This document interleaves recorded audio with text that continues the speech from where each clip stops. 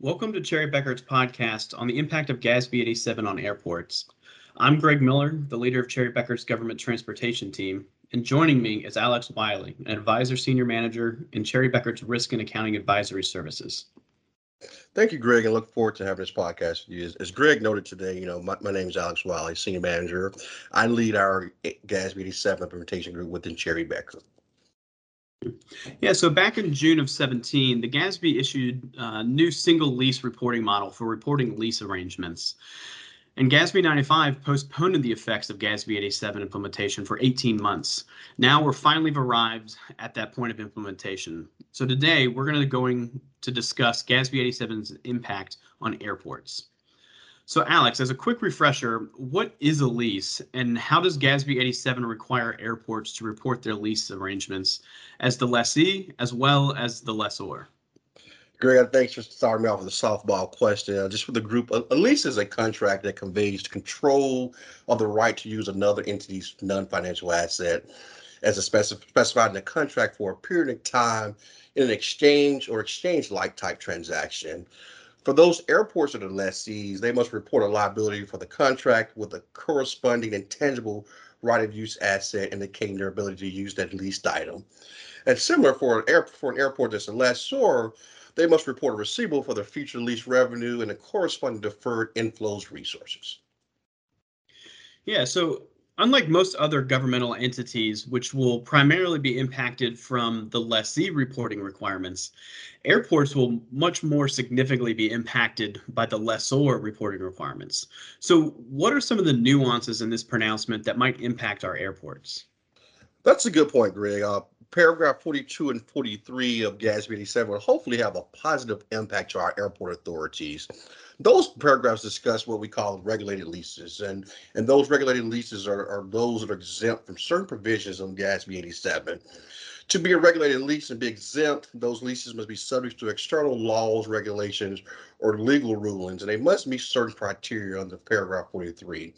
Those criteria are rates cannot exceed a reasonable amount. Rates should be similar to the lessee that are in a similar situated lease. And then lastly, a lessor cannot deny a potential lessee the right to enter into similar type leases for similar facilities. In fact, the FAA has issued a policy statement on aeronautical uses of airports that meet all three of those requirements. So in other words, if an airport has a lease associated with the activity directly related to the operation of an aircraft, those leases will be considered exempt from reporting a lease receivable and a deferred outflow of resources within their financial statements. It's important to note here that that does not mean the airport is exempt from implementing GASB 87. What it does mean is that there are certain leases that the airport is party to that could be exempt from provisions of GASB 87.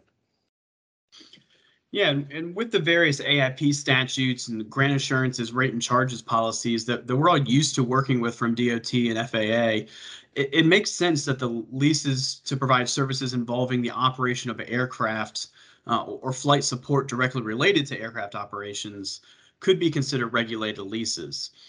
Are there any exceptions to this exception? You know how GASB always likes to throw in the exception to the exception. But I'm thinking examples here where activities might be related to aircraft operations, but don't necessarily fall under the definition of a regulated lease. Maybe reservation centers or ticket counters, those type of items. That's a very good question, Aaron. You're right about GASB exceptions to the exception. So, aeronautical leases are not limited to just movement of passengers. When we think about movement of passengers through an airport, but also can include movement of baggage, movement of mail, movement of cargo through an airport. So, a regulated lease could also include passenger airline leases, FBO leases, hangars, cargo facilities. You're taxiing through the actual lease airport itself, and so forth. And within those items or those leases, there also can be the operations related to ticket counters, baggage facilities, people moving throughout the airport, various cargo sorting and storage facilities. Examples of what would not be included services that do not need to be physically located at an airport. Those could be your reservation centers, your headquarter office, even your flight kitchens located in an airport. These are services that can be provided to an airport authority off-site from the airport property. Those leases would not conform to the provisions of GASB 87 since they would not meet the criteria to be considered certain regulated leases. All right, so for activities that are directly related to the movement of passengers, baggage, mail, and cargo that need to be located on an airport, we won't have to recognize the lease receivable or that deferred inflow associated with those leases. Are there any specific disclosure requirements associated with these aeronautical leases? That's right, Eric. So for any regulated leases, including aeronautical leases, no, the pronouncement does require certain disclosure requirements. This list is not all inclusive, but just to give you a good thought to it. There's a general description of the of its agreement. That's a requirement. The extent to which the capital assets are subject to preferential or exclusive use by a counterparty, that's required to be disclosed as well. In addition to that, the total amount of inflows of resources, for example, the lease receivable, the interest revenue, that information is required to be disclosed in the footnotes. The usual suspect that we all know about, the schedule of expected future minimum payments. That's always a requirement within the disclosures. And then last, the last two here, the amount of inflows and resources recognized in the reporting period relates to variable payments. Again, that's going to be required to be disclosed. And then lastly is the existence, terms, and conditions of any options associated with the lease by the lessee. Yeah, so that kind of covers our regulated leases, and even though we don't have to record them on the face of the financial statements, there's always some sort of disclosure requirements involved. So outside of the regulated leases, how should airports be reporting other leases such as terminal concessions, ground transportation, parking, or rental car operations? Good question. So although those leases are aviation related uses, they're not directly related to the aircraft operation, and as such, would be what we call good examples of non-aeronautical leases and will be subject to the provisions of GASB 87 with the recognition of your lease receivable and a corresponding deferred inflow of resources. So like any other leases that are within the provisions of 87, the receivable will be reflected as the present value of a lease payments to be received during the term of the lease with the corresponding deferred inflows that reflect the receivable plus any payments made before the commencement dates. The airport will also continue to reflect the underlying asset of that associated release on the statement of net positions. On the statement of changes, an airport will recognize the interest revenue and lease receivable and revenue from the deferred inflows. And again, in the notes, like we similar noted earlier, there should be a description of the leasing arrangement within the notes of the financial statements, as well as the total revenue recognized from those leases. Greg, that's a good point. You've asked me several questions. Let me ask you, Greg, with the changes in how an airport will present their leases within the Act for both as the lessee and lessor, what are some of the potential impacts to reporting outside of the financial statements? Yeah, no, that's a great question. So GASB always has an impact on the financial statements, external reporting. But as with anything in airport finance, there's also two other realms that finance always has to work with that get affected by these GASB implementations, and those namely would be bond disclosures and those rates and charges.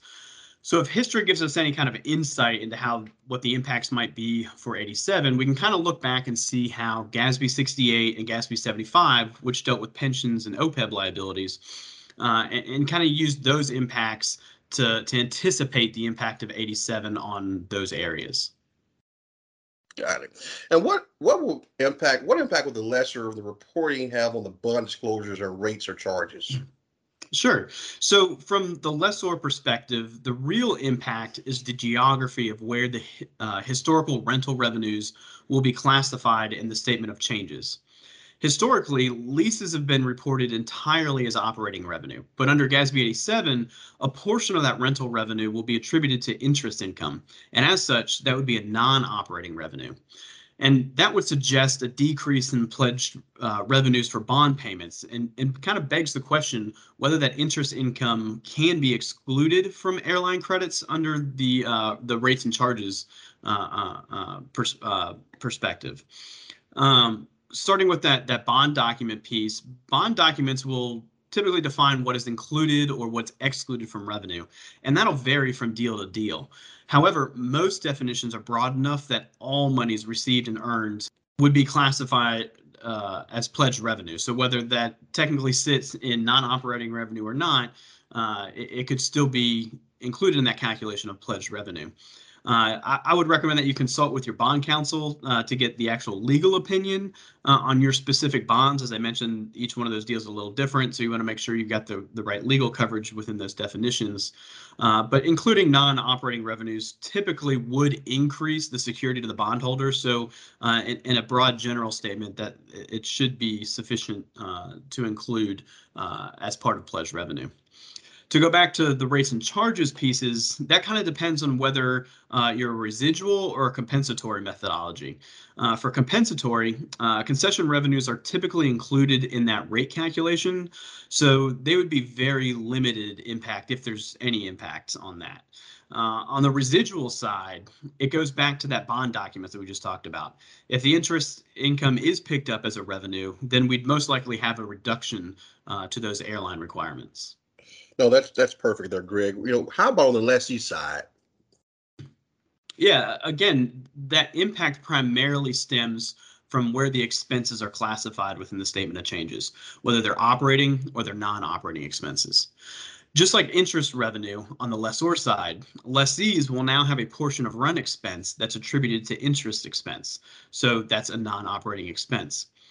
Although airlines tend to like imputed interest just as much as they like depreciation, which isn't much, the definition of O&M is typically includes all expenses incurred to operate and maintain the airport. And sometimes that definition even cites GAAP as how an expense is determined. And as such, there shouldn't be any issues to recover these costs from an airline. They might just fall down in one of those lower buckets in the other obligations, but there shouldn't be a significant issue around those. Got it. That's good information. I'm actually curious to see how GASB 87 impacts internal reporting as well as those non-GAAP external reporting. As you know, Greg, most of this information has always been included in the notes of the financial statement. So rating agencies should be aware of the existence of where this lease information is located. In conversations, it sounds like most internal reports, industry reports, even feasibility studies might continue using the old capital operating leases methodologies, would you say? But from an FAA perspective, it seems the new GASB 87 information is going to be reported within the CATs, which may make some consistency issues arise. Yeah, that's actually a great point, as those consistency issues might make it a little more difficult to compare not only our internal KPIs, but also impact some benchmarking that we might do against our peers.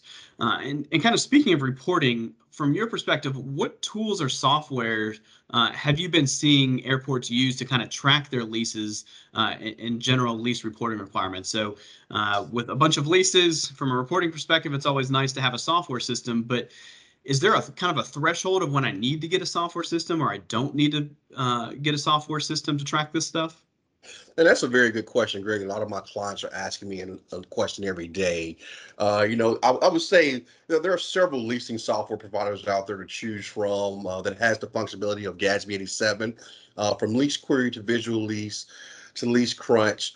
But what I'm seeing in practice, for most airport authorities at least, most have really been selecting DebtBook because DebtBook specializes in what I call specialized focus in governmental accounting and really can handle those regulated leases. As far as threshold, the leasing software is really scaled down the software from a cost perspective. In other words, for our non-public governmental clients, the cost of acquiring this software has really become feasible. I tell a lot of my clients, as few as 5 leases, you want to start thinking about using a software because it's really cost effective for you. Yeah, and that kind of makes a lot of sense with everything being priced per lease. That if you have 5 leases or more, then you probably just want to track it track it within a software system rather than an Excel file, because then you've got all those extra risks of what happened to that Excel file. Did it get corrupt? Did the formula error go wrong? So That's exactly right. yeah. Well, thanks, Alex. I appreciate you joining us today and sharing your insights on how GASB 87 will impact our airports. Cherry Becker's Government Service website is also a great resource for other thought leadership related to GASB 87, as well as other future accounting pronouncements. It also provides a lease accounting implementation tool for reference while you're starting to implement this new standard. As a quick disclaimer, Cherry Becker is not providing accounting, financial reporting, or tax advice on this podcast, so please consult with your accounting and tax advisors or Cherry Becker for more guidance. If you want more information on GASB 87 or any other topic that might impact your airport, visit our Cherry Beckert website at cbh.com. Thanks for joining us.